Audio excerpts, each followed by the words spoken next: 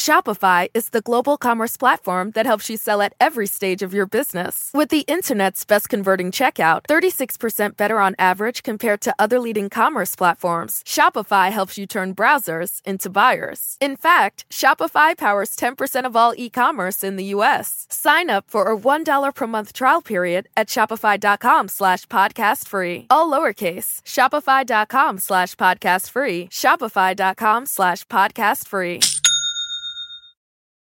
Sometimes our commander-in-chief, ideally upholder of the law, fails to inspire us. Take the 1970s. Well, I'm not a crook. Or the 90s. I did not have sexual relations with that woman. And now the 21st century. I'm an extremely stable genius. You're about to hear two attorneys make sense out of a legal system some say is a train wreck. Here are Royal Oakes and Connor Oakes. This is Too Many Lawyers. This is Too Many Lawyers. I'm Royal Oakes. And I'm Connor Oakes. Had a jam-packed show today. As always. Big episode. Yeah, this is even jammier, I think. Delicious. Raspberry? Yeah, well, my favorite. Whatever, it's the radio, so you can imagine. Jammy is one of those words that food people use, like wine people use, earthy or, acidic or tannic. Like, what does jammy mean when you're talking about, like, chicken or beef? Or, like, this steak is sort of a jammy mouthfeel. And you're like, what is that? What are you even trying to say? I'm sorry, I'm going on a very early rant. Usually I delay my rants till later in the show. If that was the rant this early about the jam, who knows what we're in store for later on. And as for what everybody out there in listening land is in store for, thank you so much for listening to the podcast. We love doing this, but we also love getting feedback and reaching out to everybody. So thanks to loyal listeners. It's like they say when you get in the airlines, you're sitting in your seat and the stewardess says, we know you have many choices for flying and not crashing. You have a lot of choices for legal podcasting. It's which actually reminds me of that wonderful Norm Macdonald / Sam Kinison joke. Norm Macdonald told the joke after Sam Kinison died, and this was before Norm died. That's true. So Norm's joke was he used to fly all over Canada, small towns, doing stand-up comedy gigs with Sam Kinison. And so one of Sam's gags was the two of them would be seated in this small plane that holds like 12, 15 people. And the captain would come on and he'd say, hello, everybody. This is Captain Johnson. And then Sam Kinison would start screaming, Johnson, no, not Crash Johnson, not Crash Johnson.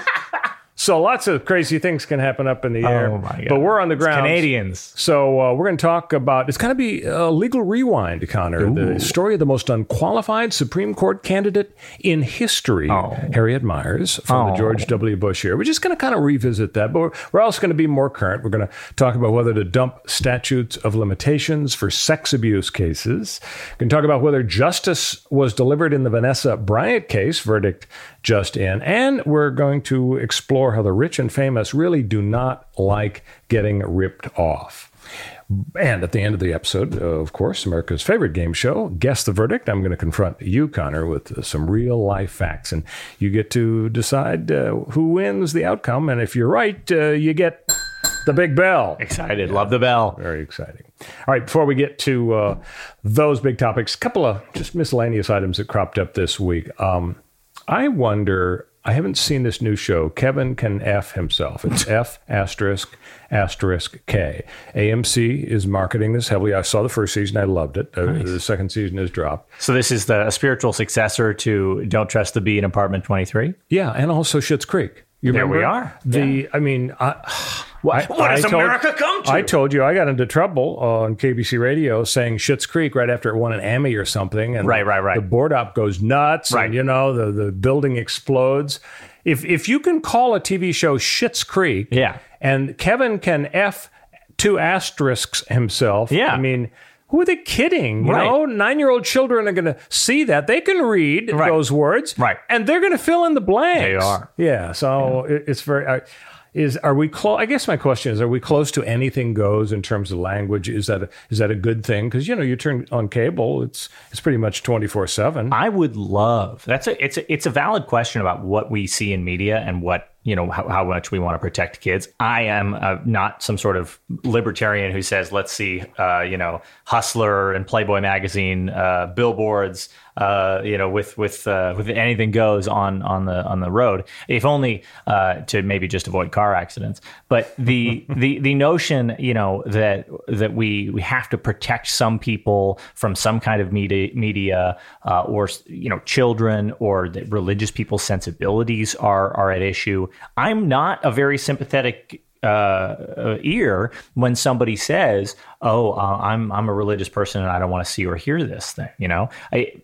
To me, I think that obviously free speech is important, and we need to be able to write, be Salman Rushdie and write the satanic verses, right? And not get stabbed on stage, as we've seen recently. Right. There are terrible consequences for not holding free speech sacrosanct. On the other hand, of course, you do have the classic problem of tolerance. How do you create a society where you are intolerant of the intolerant, but only of the intolerant? And that is really, really hard. I mean, you gotta draw a line somewhere, and that means depending on the will of the masses, right? You got to depend on the will of the people in terms of how gross can you get on TV, or how much free speech should there really be in society, period, political discourse, or on TV or whatever else. So when people are pushing the envelope, I honestly think it's a good thing, because I think pushing the envelope, even just in Kevin can go F himself on TV or whatever, I think that actually pushes the envelope and gets us talking about what's okay to talk about, what are off limits topics and why, and how they can hurt people. And it might get people to realize, I guess saying dirty words on television like George Carlin is not actually the sort of thing that people should take objection to, that is a cloak that people wear to try to, keep, speech civil in the public square. Right. And we should really be thinking about what the impact of these words are. If the impact of the word is that somebody out there is hurt, right? If you say a slur and it's a racial slur, or it's a slur against differently abled people, or it's a slur against a different gender or something like that, we should be examining, does that hurt somebody? But if you say Kevin can go F himself, unless Kevins out there are offended by it and it hurts them personally and deeply, and it's a truly deeply held belief for some reason, to call back our religious Supreme Court justice language, we should be asking why. Why is this off limits? So I think it's actually a great thing, because it changes the conversation. People talk about it on podcasts. Well, I'm here to tell you, you got to check out season 2 of the AMC show about Kevin, because number 1 was terrific. By the way, something you said about like a billboard along the street that would be rather explicit reminded me. I didn't tease the actual fact pattern of the guess the verdict item you're going to guess. It's the case of the topless leaf raker. Okay. The case of the topless leaf raker. That's all I'll say for now. We'll get to it at the end of the episode. Okay. So the other miscellaneous item that happened this week, student debt relief, part of the big roll that Biden is on. Democrats are celebrating, we're going to win the midterms after all. Yeah. But I think some people are a little cranky about the fact that, a lot of folks did the right thing for decades, paid their debts, and, what do they, chopped liver? And also the levels are pretty high. It's not just, homeless students. It's like couples earning a total of $250,000. They get relief. Should we really be spending $500 billion, which is what this is going to cost, in this inflationary era we're in, on folks that are making $150, $200, $250 grand just to give them a little present and hope they vote for Democrats in November? So an individual person can make up to 125, and therefore a couple can make up to 250 and still receive relief. Because if your husband or wife makes money, they don't want to deny you the relief as long as you don't make too much money, right? So we can add up the numbers and get to 250 and say, oh my gosh, there's this super affluent couple. But the issue is that means testing, the lower the means test, the fewer people get this relief, even though we live in a society where a massive number, an extremely wide swath of the population has been told their whole lives, hey, a college degree is the way that you enter the middle class. It's the way that you can call yourself a success. It's the way that you can be accomplished and get that job that you want. Every job needs a college degree. And if there's a job out there that doesn't need a college degree, society looks down on it. It's scornful towards it. So what are kids supposed to do, right? Well, this generation, and maybe the generation before it, had grown up in a period where, talk about inflation, the price of higher education has inflated so quickly as to be, the percentages are not even measurable. They're not even reasonable, right? I mean, it used to cost $300 a year or whatever to go to college. I mean, when you went to UCLA in the 70s, in 1974, how much did a year of tuition cost? It was less than your rent, right? Like the rent was the more important thing. It was crazy low. It was about $50 a quarter. Dear Lord, I mean, that's $200 a year. Whole year was $150, yeah. Oh my God. Yeah. I mean, this is... Of course, my Bel Air mansion. Oh my God. Of course, yeah, absolutely. The gardener, the security. The butlers. And the black helicopters. When your butler needs a butler, then you know you're financially in over your head. Absolutely. You've done this to yourself. For those of you who don't know LA geography, Bel Air is actually across the street from UCLA. Literally across the street. But UCLA is in some pretty good real estate. Yeah. I wish I'd lived there. This is an era where student loans were a way... we are suffering the consequences of student loans being this massive predatory scheme to get people into incredibly brutal and undischargeable loan agreements, unlike other arrangements. Loan arrangements where when you get a loan, you can discharge it in bankruptcy if things go wrong, terribly wrong. You get a loan to start a business and you start that business and you chug along for a couple of years and then there's a recession or whatever and things fail and you need a bankruptcy proceeding to start over and you get to discharge that debt and pay them what you can and your creditors all divide up what's left and then you get stuff protected. Like maybe you don't lose the house that you're living in or some portion of the equity of the house you're living in. You might be able to keep your car if you need to go to work or something like that. These are good systems that allow people to climb out of dangerous, terrible situations and preserve a middle class where people would be falling out of it if they couldn't declare bankruptcy. So that's usually a good system and it's a good idea to have. And guess what? You can't do it because they're so afraid that people will rack up a bunch of debt to pay for incredibly, unbelievably overpriced higher education. And then they'll come out and declare bankruptcy immediately, and then their earning potential will come in after the bankruptcy, and that's a danger, right? So it's undischargeable. So that created this horrible perfect storm where students were preyed upon by lenders, both private and as a result, then the government handed out these grants, which were generous grants, but they do have incredibly long tails with huge amounts of interest, where you've got people paying people that I know, take a $14,000 or $20,000 loan out, and then 5-6 years later, after school, they've got $20,000, $30,000 or $40,000 in debt because of how the interest is. So you're saying USC is kind of like your bookie or your pimp? Yeah, exactly. I mean, we turned higher education into an incredibly profitable venture for people because it's undischargeable, guaranteed debt that will follow these people likely until they die, and tons of people die with student loans, and that is this massive weight on the economy. It's this huge weight on the economy. And a lot of people are saying, as you pointed out, hey, it's an inflationary period. Should we be handing out money in effect by allowing people to spend more once they have fewer obligations? A lot of people will have no more debt because they discharged $20K if they had a Pell Grant or $10K if they didn't.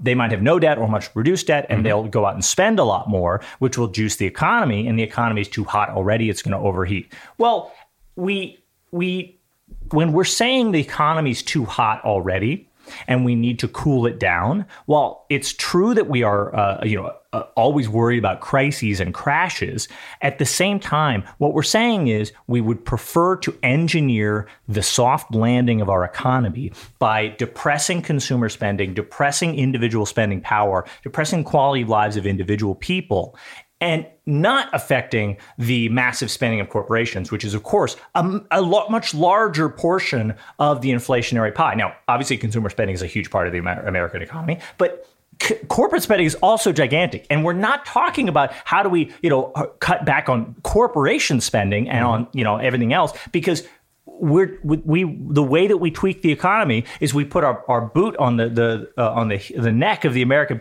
worker and say, oh, you're making too much money. You've got too much spending power. You've got too much leverage in the economy, and you're too willing to quit your job and move to a better one. We got to stop this. This is terrible. We got to get that unemployment rate up. I mean, it's the wrong way to go about fixing things. So we can fix things to make the world better and the lives of American workers and the students and loan holders better, and solve inflationary overheating in different ways, like by taxing corporations so that they don't spend so much, which is a bigger slice of the pie. You sound just like Robert Samuelson. So I mentioned that this is a vote buying scheme, but actually I've gotten over that. I'm kind of okay with it, because what's going to happen is all the students are going to have their debts forgiven, and they're going to go down to Cancun and party. They're going to be too drunk to vote, and they're not going to vote for Biden after all. So I think it'll work out. Hey, when we come back, a little legal rewind, a quick report on the world's most unqualified Supreme Court candidate. Stick with us on Too Many Lawyers. But first, Connor's going to tell you how to rate and subscribe to the podcast. Yeah, check us out on the podcast platform you prefer. That's probably Apple Podcasts, but it could be any, Stitcher, Spotify, whatever else, Podcast Addict. And while you're there, leave us a review. They've all got different reviews and rating systems and join, subscribe buttons, whatever. It's free. It might say subscribe and sound like you might have to pay. No. Push the button. You get the episodes pushed to your phone every single week. And as a result, you don't have to remember to pull them down. You always get the hot, fresh Too Many Lawyers that you're looking for. And we get a hot, fresh review and feel good about it. Unless it's a hot, fresh, steaming review, in which case we don't want to see it. But you can just send it to me in a Twitter DM. We'll be right back. Shopify is the global commerce platform that helps you sell at every stage of your business. With the internet's best converting checkout, 36% better on average compared to other leading commerce platforms, Shopify helps you turn browsers into buyers. In fact, Shopify powers 10% of all e-commerce in the U.S. Sign up for a $1 per month trial period at shopify.com/podcast free. All lowercase, shopify.com/podcast free, shopify.com/podcast free.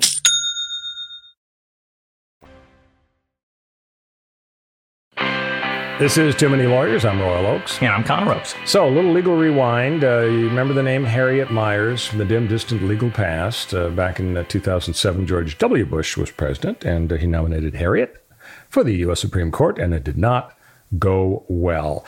She had been White House counsel to Bush for a couple of years. She was a big Republican. She was, prominent in the Texas bar. She was president of the Bar Association. I think the first woman president of the Texas Bar Association.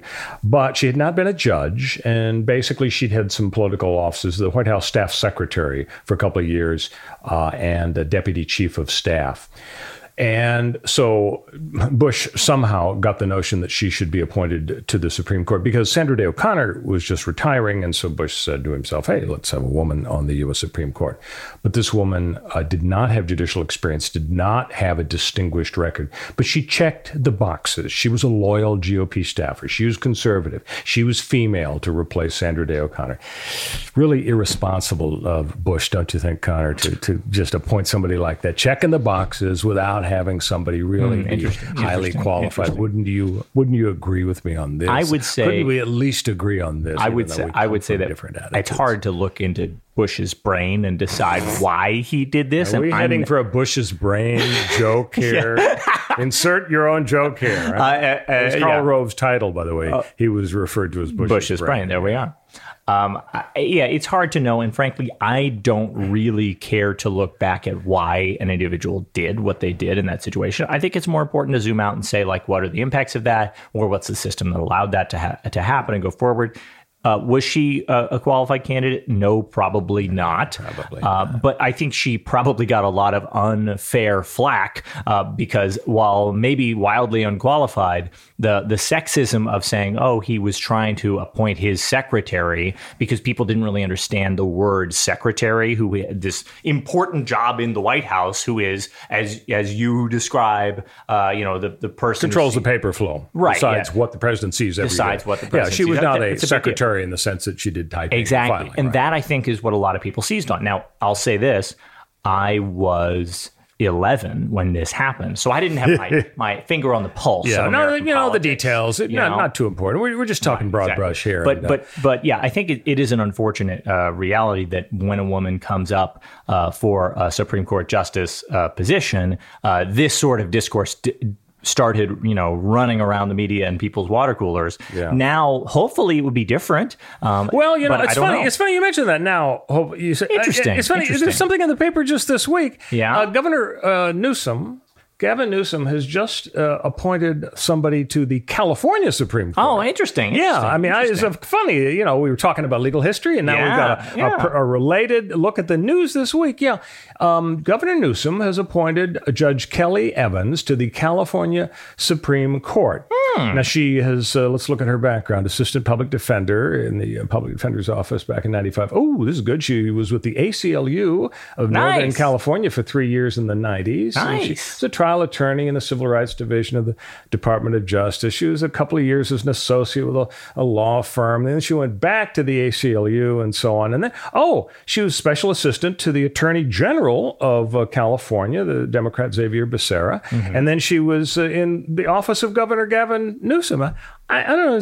It's almost like it's a little analogous to the Harriet Miers situation. Now, she was a judge for exactly 1 year on the Sacramento Superior Court. Oh, just or perhaps it was Amy Coney Barrett. Perhaps it was Alameda. Well, Amy Coney Barrett was at the appellate level. Oh, totally different. Totally different. 1 year. That gets you on the U.S. Supreme Court.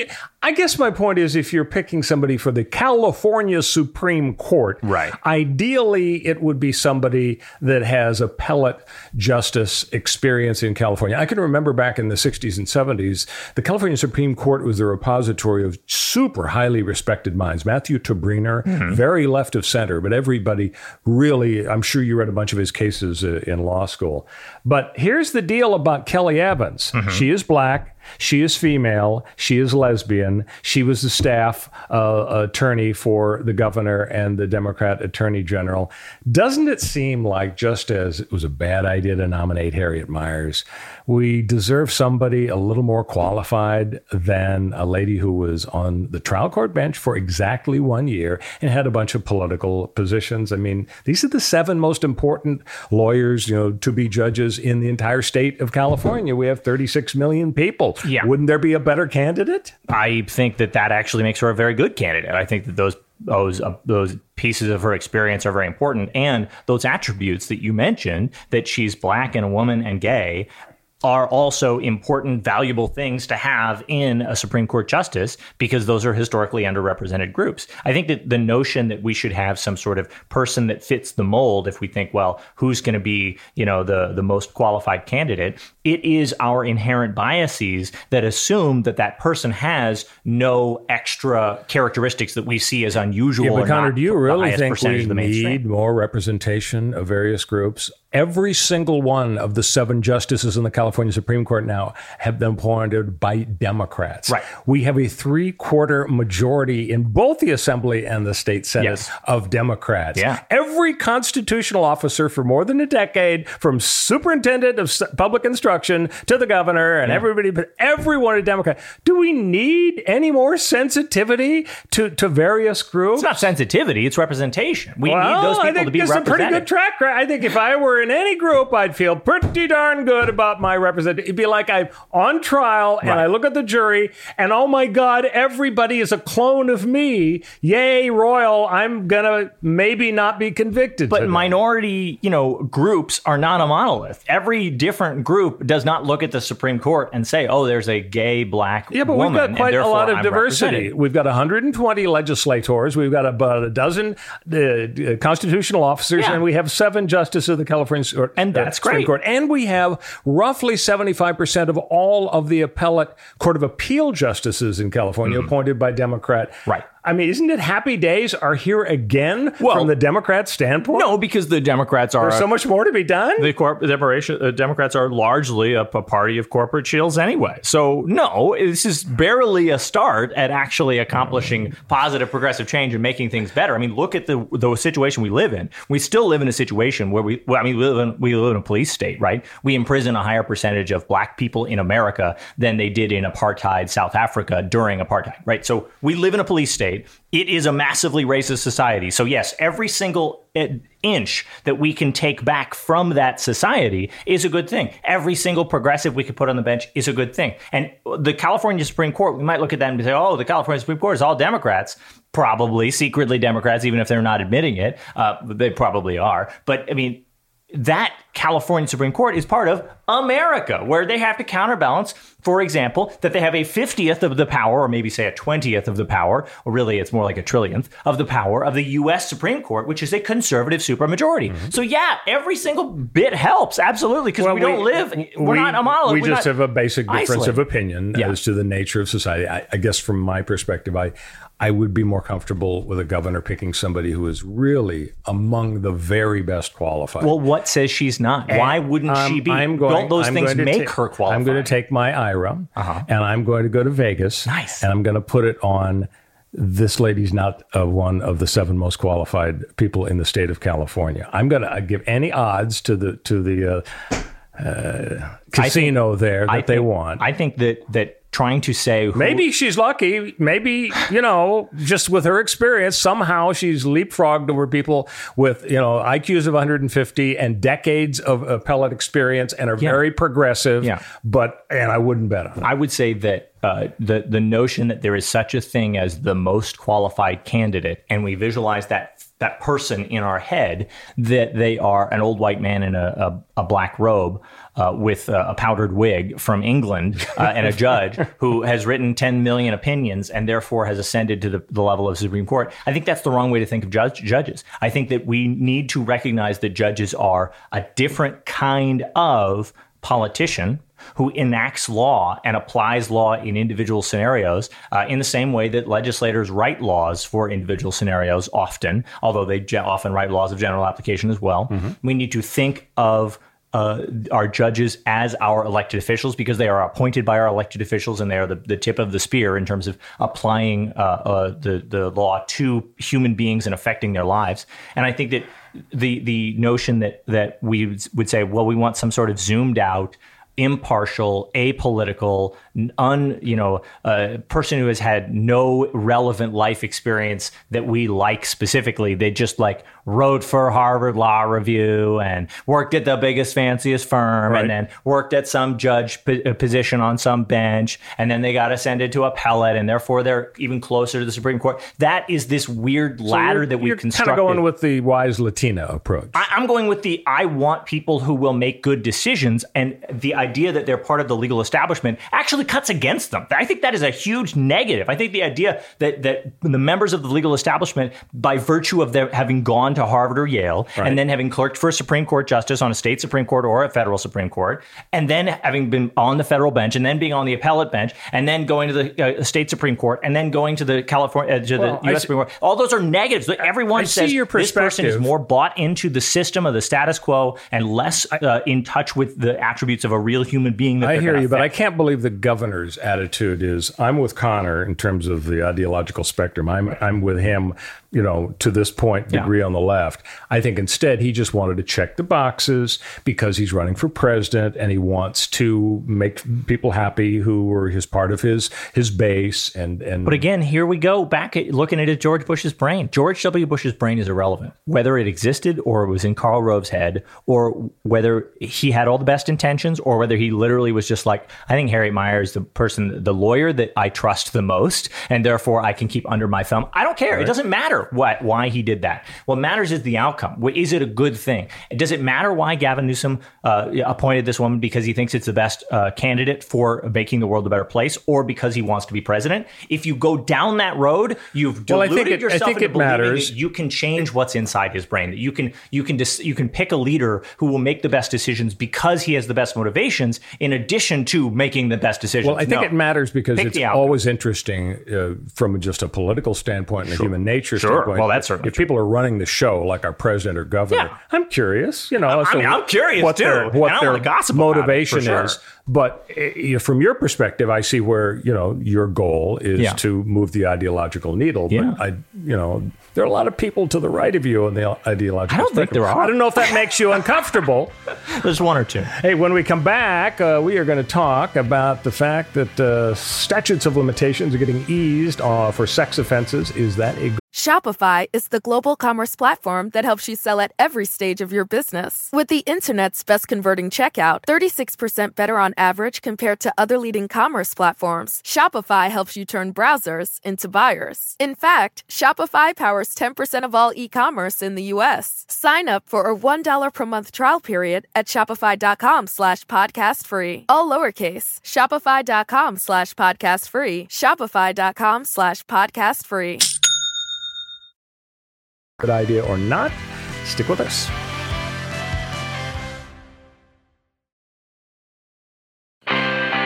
This is Too Many Lawyers. I'm Royal Oakes. And I'm Connor Oakes. So should we dump statutes of limitations for sex offenses?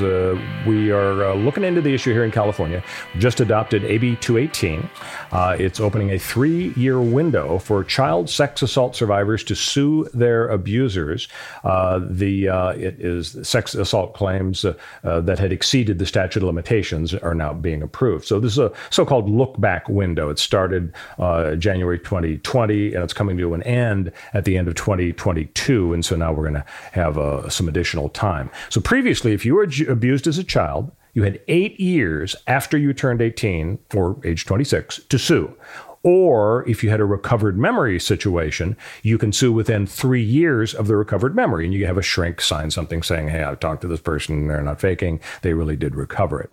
So this new law is increasing that time limit from 8 years after age 18 to 22 years after age 18 or age 40. And the recovered memory time is now being extended from 3 years to 5 years. So basically, if you're under 40, there is no statute of limitations. If you're over 40, you can sue if the shrink says you recovered the memory after 40 and then sued within 5 years. Plus, they add treble damages. And the result is, because we've got a deadline coming up at the end of 2022, over 800 suits have been filed recently against the Boy Scouts and the Boys and Girls Clubs and the Catholic Church. They've been facing about 750 suits in the last couple of years against the various dioceses. The Catholic Church wants the Supreme Court to say this window extension is unconstitutional, but a bunch of courts have approved it. So I get it. Child abuse is the worst of the worst, but some use this issue to kind of question statutes of limitations in general. Yeah. What is the point? What are we doing? Why do we have these, et cetera? And it's certainly a deeply ingrained element of our legal system. If you try to sue after 5 or 10 or 100 years, people are going to say, oh, is it fair to the defendant? Can they prove their alibi? Right. What about witnesses? Memory's fading, documents are gone. So, there's a rationale for statutes of limitation. I don't think we're about to throw them overboard, but I wonder if this is kind of the camel's nose under the tent to get people thinking that, well, maybe these are unfair. Let the judge and jury decide if the claim is valid or not. And on the other hand, you have the individuals who are out there saying that mostly conservatives probably who are saying, look, these look like individually crafted laws to help facilitate and enable these sex abuse cases, these specific, the Catholic diocese cases and these Scouts. Plaintiff's Lawyer, Full Employment Act. Right. Scouts cases and all this stuff. So I understand that conservative perspective where they say, hey, this looks like it's so specifically crafted. But at the same time, it's also something where every time you have a major issue come up in politics and law in public and it rises to the top, that's when you get laws that change it, right? That brings to the attention of lawmakers and the public, hey, the idea that somebody who now, because the political climate has changed, because the world is different, because society is more understanding of and pro-victim, comes forward and says, yeah, I was abused as a kid, but I wasn't about to, in 1980 or whatever, I wasn't about to bring a lawsuit about it, but I will now because I want to make the world a better place or whatever. And so I can see both sides of that.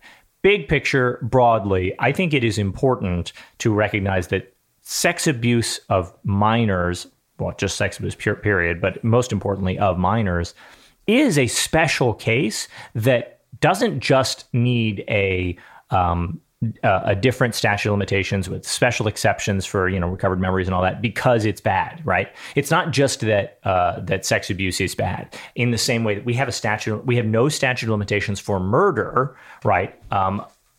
In criminal court, because murder's the worst, right? It's super duper bad, and because it's so bad, we say it doesn't matter. It doesn't matter if you get away with it for 30 years or 50 years or 70 years or 100 years. We will get you at year 101 because murder is the worst. This is civil court. It's a little different.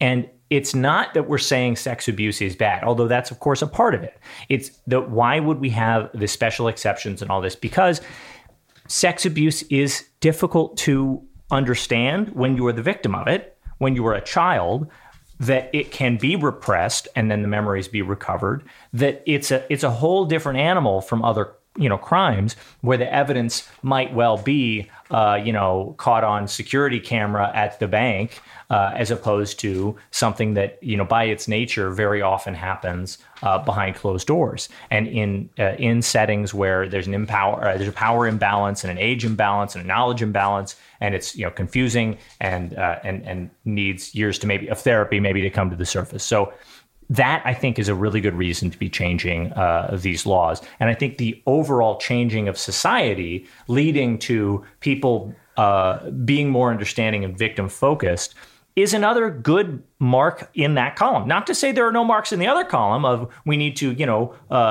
prevent people from bringing frivolous claims or whatever. Of course, that's a major factor too. We do want defendants to be able to defend themselves. But when society has changed so quickly and so rapidly, and our laws happen to be that the statutes of limitations would cut off recovery for victims who are now coming forward in a new and different and changed society of bringing claims that they couldn't bring, not just because of a statute of limitations, not just because of time and effort to bring a lawsuit, but because there were structural reasons in our society why you couldn't bring these claims, why people wouldn't listen to you, they wouldn't believe you, they would tear your life apart, they would accuse you, they would victim blame, he's no angel or she's no angel you, they would slut shame you, they would do whatever, then ruin your life because you brought this claim at all. And now maybe a society's different. Maybe that isn't going to happen as much. And because of that, I think the law should change to reflect I hear you. You make a good point, especially in the analogy to murder. I mean, that acknowledges that we do make exceptions.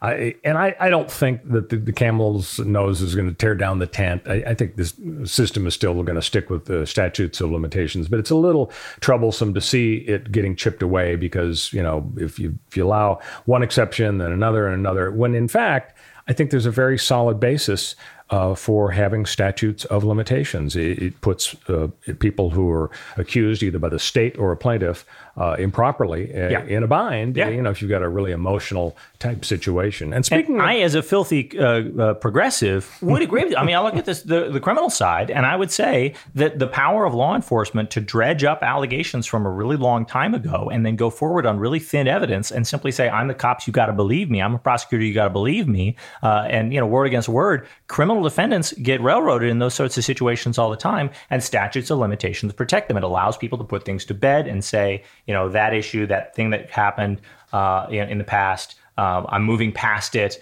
And we all kind of recognize we're a different person every 5 or 10 years. And statute of limitations, I think, importantly reflect that. Now, that's different than criminal versus civil. There's a big difference, right? Like if they did really just say there are no statute of limitations in one of the two courts, it should obviously be civil because the stakes are really low compared to being incarcerated for the rest of your life.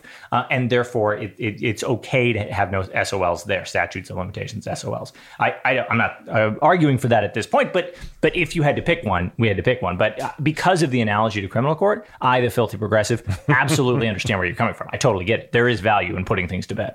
So let's talk Vanessa Bryant, our final big topic, $31 million verdict. She gets 16. Mr. Chester, her co-plaintiff, got $15 million from the jury in downtown Remind me who the heck court. Mr. Chester is, because I as a random viewer, I also have no idea who that is. He lost his wife and daughter in the same helicopter crash, along with So they brought Bryant. the claim together. Exactly right. They were co-plaintiffs, and in addition to that, there were a few other families who sued for emotional distress concerning the distribution of photographs. That's what the case was about. Sheriff's Department folks and some fire department people took photos on their personal devices. It really wasn't their job to be taking crash site photos. So for emotional distress and deprivation of a constitutional right of privacy, that's how the federal issue landed it in federal court. These folks convinced the jury to pay fairly big bucks.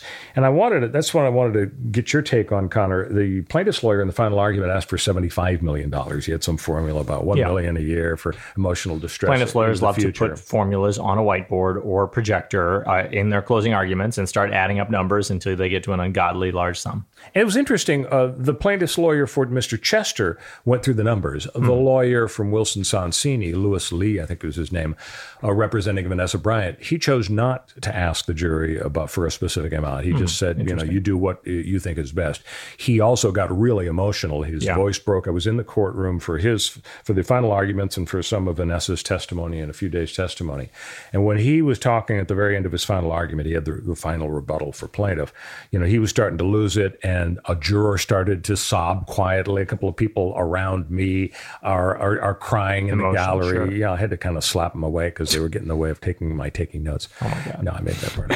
But anyway, he did a good job kind of getting them going. But they didn't go for $75 million, $100 million. And I don't think the jurors have talked much. One option would be that they figured, well, why should we take tax dollars, out of our own collective pockets and give it to a couple of people who are already very wealthy. Yeah. But they went for the $31 million. They did not go for the $75 million. I think the difficulty the county had was their theme was, hey, this is a case about pictures with no pictures because the photos have not shown up on the internet. Right. They were deleted from a bunch of devices. There's a hard drive that went missing, and the fire captain had to admit that they didn't really look hard to find it. There's an allegation of a cover-up because the sheriff allegedly told people to delete stuff from their phones, which on the one hand sounds like, damn it, you shouldn't have done it, take it off your phone. On the other hand, it's like destroying evidence. Yeah. It's like a cover-up, So I think that's probably what got the jury pretty angry. From your perspective, you probably didn't follow it quite as closely as I did because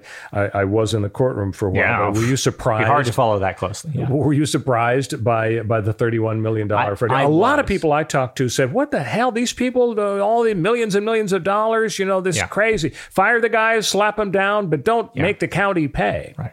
I mean, they're absolutely right that in all of these situations where cops on duty, cops especially, firefighters, whatever, usually cops, but fewer situations of misconduct by firefighters, usually in these situations, the county has liability insurance, or out of the county's coffers comes this money. It's not like that cop is going to have to pay that money back. And people think of jury verdicts as a combination of, one, we want to make that person pay the money back, and we also want this person to be made whole. And so in a situation like this, no matter, especially when the plaintiff has so much money already, someone like Vanessa Bryant and the rich person who had family members on this private helicopter, they think of it as, well, where's the money going? Okay, it's going to people who don't need it and won't have their lives changed by it. Yeah, but and guess what? Where's it? A little fun fact, Vanessa is giving all of her money to some charity. She's probably worth $1 billion. So $16 million. It's irrelevant. Yeah, 16 is irrelevant. But so in case the jury learned about that, it'd be a little sneaky. That would be very sneaky, Where's the money coming from? And where's the money going to? And if the money's not going to somebody who needs it and his life is going to be improved dramatically, and we think, oh, we can make this up, we can make this right. Well, can you make Kobe Bryant's death right? No, obviously. Can you make her daughter's death right? No, obviously. Okay, and then where's the money coming from? Well, it's coming from the county of Los Angeles. Is that going to change the way the county works and operates?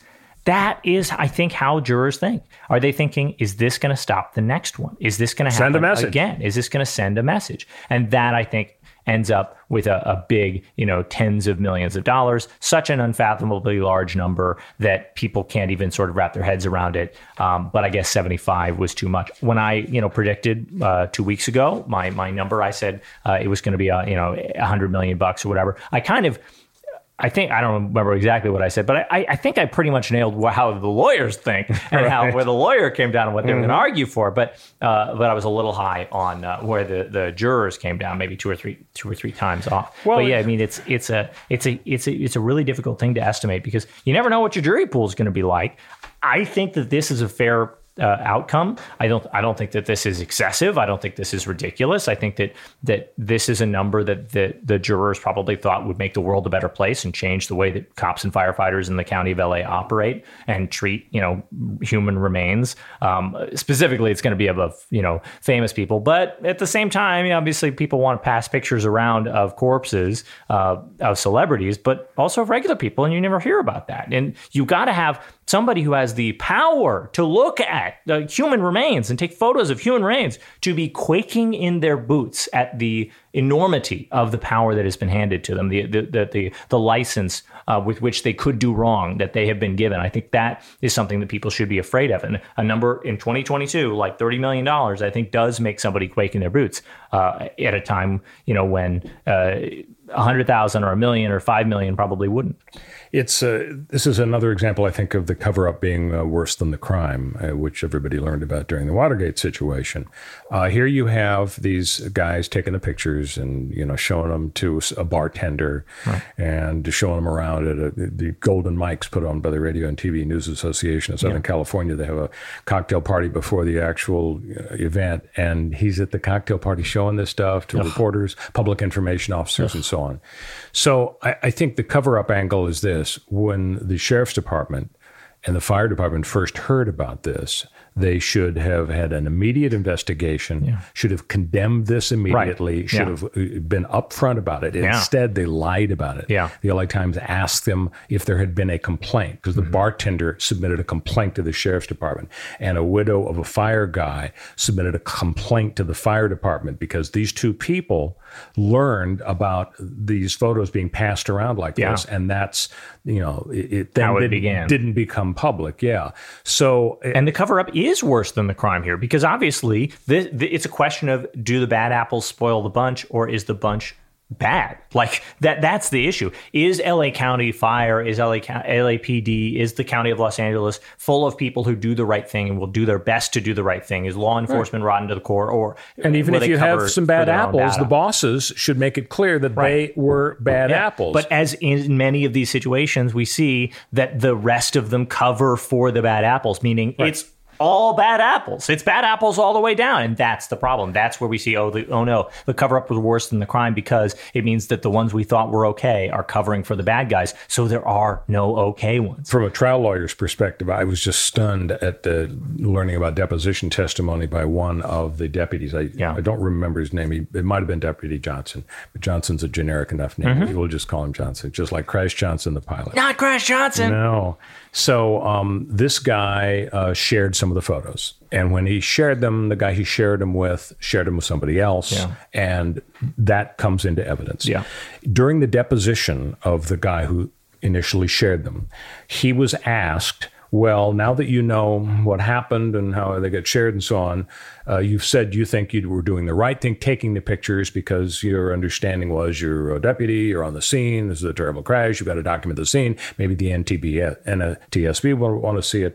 Now that you know what happened, though, would you do it over the same way again? And he said, yeah, I'd do it the same way again.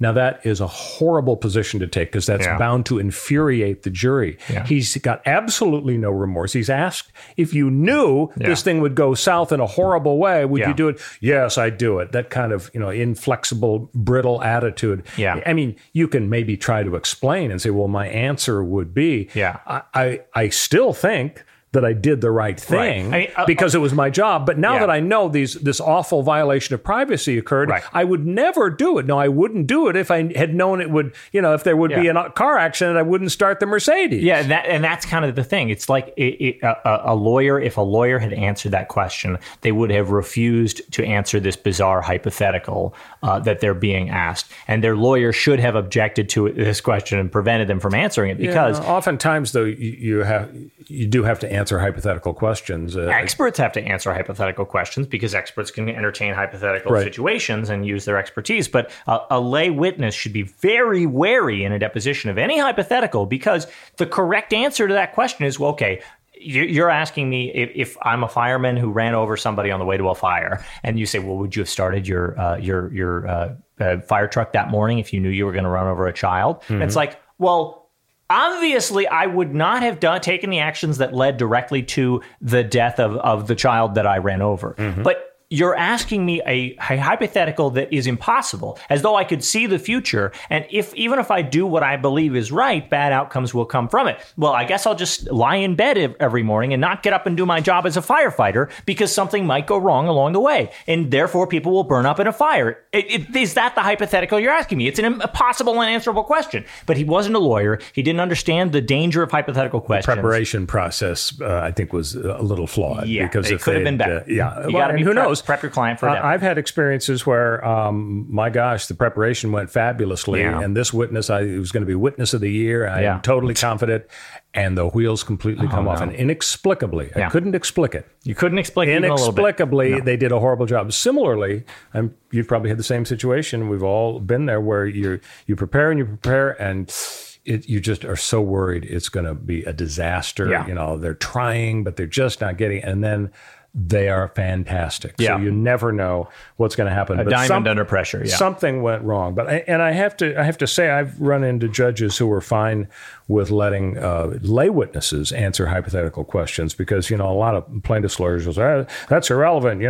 That's got nothing to do. Well, relevancy isn't a proper objection in a deposition. If you're asking for somebody's social security number, and there's absolutely there are privacy issues, but in general, you're given pretty wide latitude to poke around and get a witness's perspective. And this question should have been anticipated, and it wasn't answered very well. Hey, we've got time for Guess the Verdict. Connor, are you psyched up for this? I'm always psyched. So this is America's favorite game show. I give Connor the facts of a case. He gets to guess the outcome, and if he gets it right, his batting average goes up, and he gets a really annoying bell dinging here. We got a huge chalkboard here, and we mark off all my positives and negatives. And it turns out over the several hundred we've done, I've never missed one. Well, I'm not sure that's right. I've never missed one. But we'll see how you do on this one. Okay. Her name is Carolyn Sparks, Connor. Okay. This is a good start for the topless lawn raker. She's 48 years old. Okay. She lives in Brooksville, Florida. Nice. She is arrested for raking the leaves topless in her front yard. Very Florida. She goes on trial for charges of disorderly conduct. Nice. I don't know if public nudity, if they've got such a statute, is probably a subset of disorderly conduct. I don't think in Florida that there are any laws against it. I think it's encouraged. I think the judges on the stand are nude. I don't know. I hardly ever go to Florida. So what's your prediction? How does this woman, Carolyn Sparks, age 48, topless raker, how does she do? I think she's making a women's liberation statement. I think she's saying, sure, I've got my bottoms on. We're all on the same page there. But men can go out there and sweatily rake the leaves. I don't think I want to read that page. All they want. No, probably not. Yeah, a lot of women are very ticked off. They go to the beach and the guys are running around. Yeah. And you don't want to see them, but they're running around anyway. They got their man boobs. They're male presenting nipples. But the women are forced to just cover up like crazy down at the beach. It's like it's unfair. It's sexist. It's some sort of religious law. Yeah, but the law's the law. So what do you think happened with the case of Carolyn Sparks? Do you remember the controversy when Tumblr was bought by a new corporation? Tumblr was a popular social media site where people reblogged other people's content and stole it, but that's okay. Why'd they call it Tumblr? Tumblr. Yeah, who knows? That was just because you kind of tumble. I knew how to spell it. I just didn't know where the hell they came up with the name. There's no E. I know that. Yeah, I've seen it. Oh, wow. I'm so savvy. I'm hip enough to have seen it. Yeah, so Tumblr put in this ban on sexual content. And specifically, they had to wrestle, and it was insane. It totally killed the whole site because the only reason anyone used Tumblr at that point in 2019 was for pornography. Everybody moved on to Facebook. Yeah, it's a bad business model. It was a horrible business model. No sexual content. And it literally was like $150 million. In Playboy magazine. It was millions of dollars when they bought the thing, and they sold it for like $3 million later. It was like they lost like $147 million on the value of this thing because they got rid of all the pornography. So they had to wrestle with what is okay and what is not okay. And they decided, well, okay, our rules for moderation are going to say you are allowed to post post male presenting nipples, but not female presenting nipples. Okay. And everyone had no idea what that means. They didn't say breasts or people with these things. They just said the nipple. So people were posting pictures of just the zoomed in, just a nipple, really? Saying, is this a male or a female presenting nipple? And then they would cut and paste. They'd take a topless woman and a topless man, and they'd transpose just their nipples onto each other. So the man had female presenting nipples, and the woman had male presenting nipples, and they were both totally nude up top. And they say, boom, there we are. So if this topless leaf raker is out there, she just has to wear pasties with male-presenting nipple pictures on them. Well, that's good legal advice for her, but she didn't. So okay, I'm dodging the question. I'm just saying, it seems like you're kind of putting off the final answer for Regis Philbin here. I think she May he rest in peace. I think she goes down in flames. Unfortunately, disorderly conduct, because we live in this puritanical, fascist state that crushes poor the feminists out there who want to have their leaf raking adventures. Sorry, she was found not guilty. Whoa! Yeah, I suspect jury nullification. Exactly right. A bunch of teenage boys.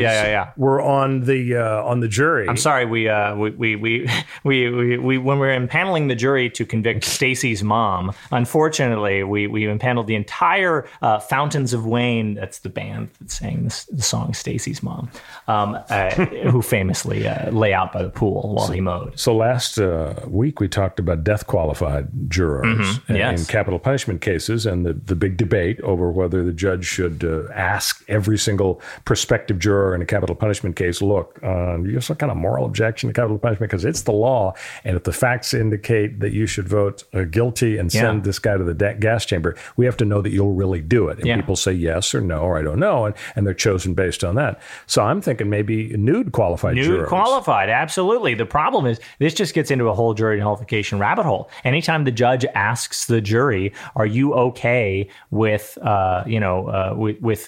the law as it stands?" you're just weeding out all the people who have objections to society, which means progressives, people want to change things, right? So you're going to end up with only the most no problem with that conservative jurors who say, "Yes, there's nothing bad about society. I don't want to change anything. I don't see any problems with our laws. Cops are the greatest. I'd love to lick a boot. Where is one, please? They're so delicious," right? That's the problem with qualifying anybody for death qualified jury. So you're saying if you were king, you would make sure that jurors are only if I were king, I would guillotine myself because I'm so progressive.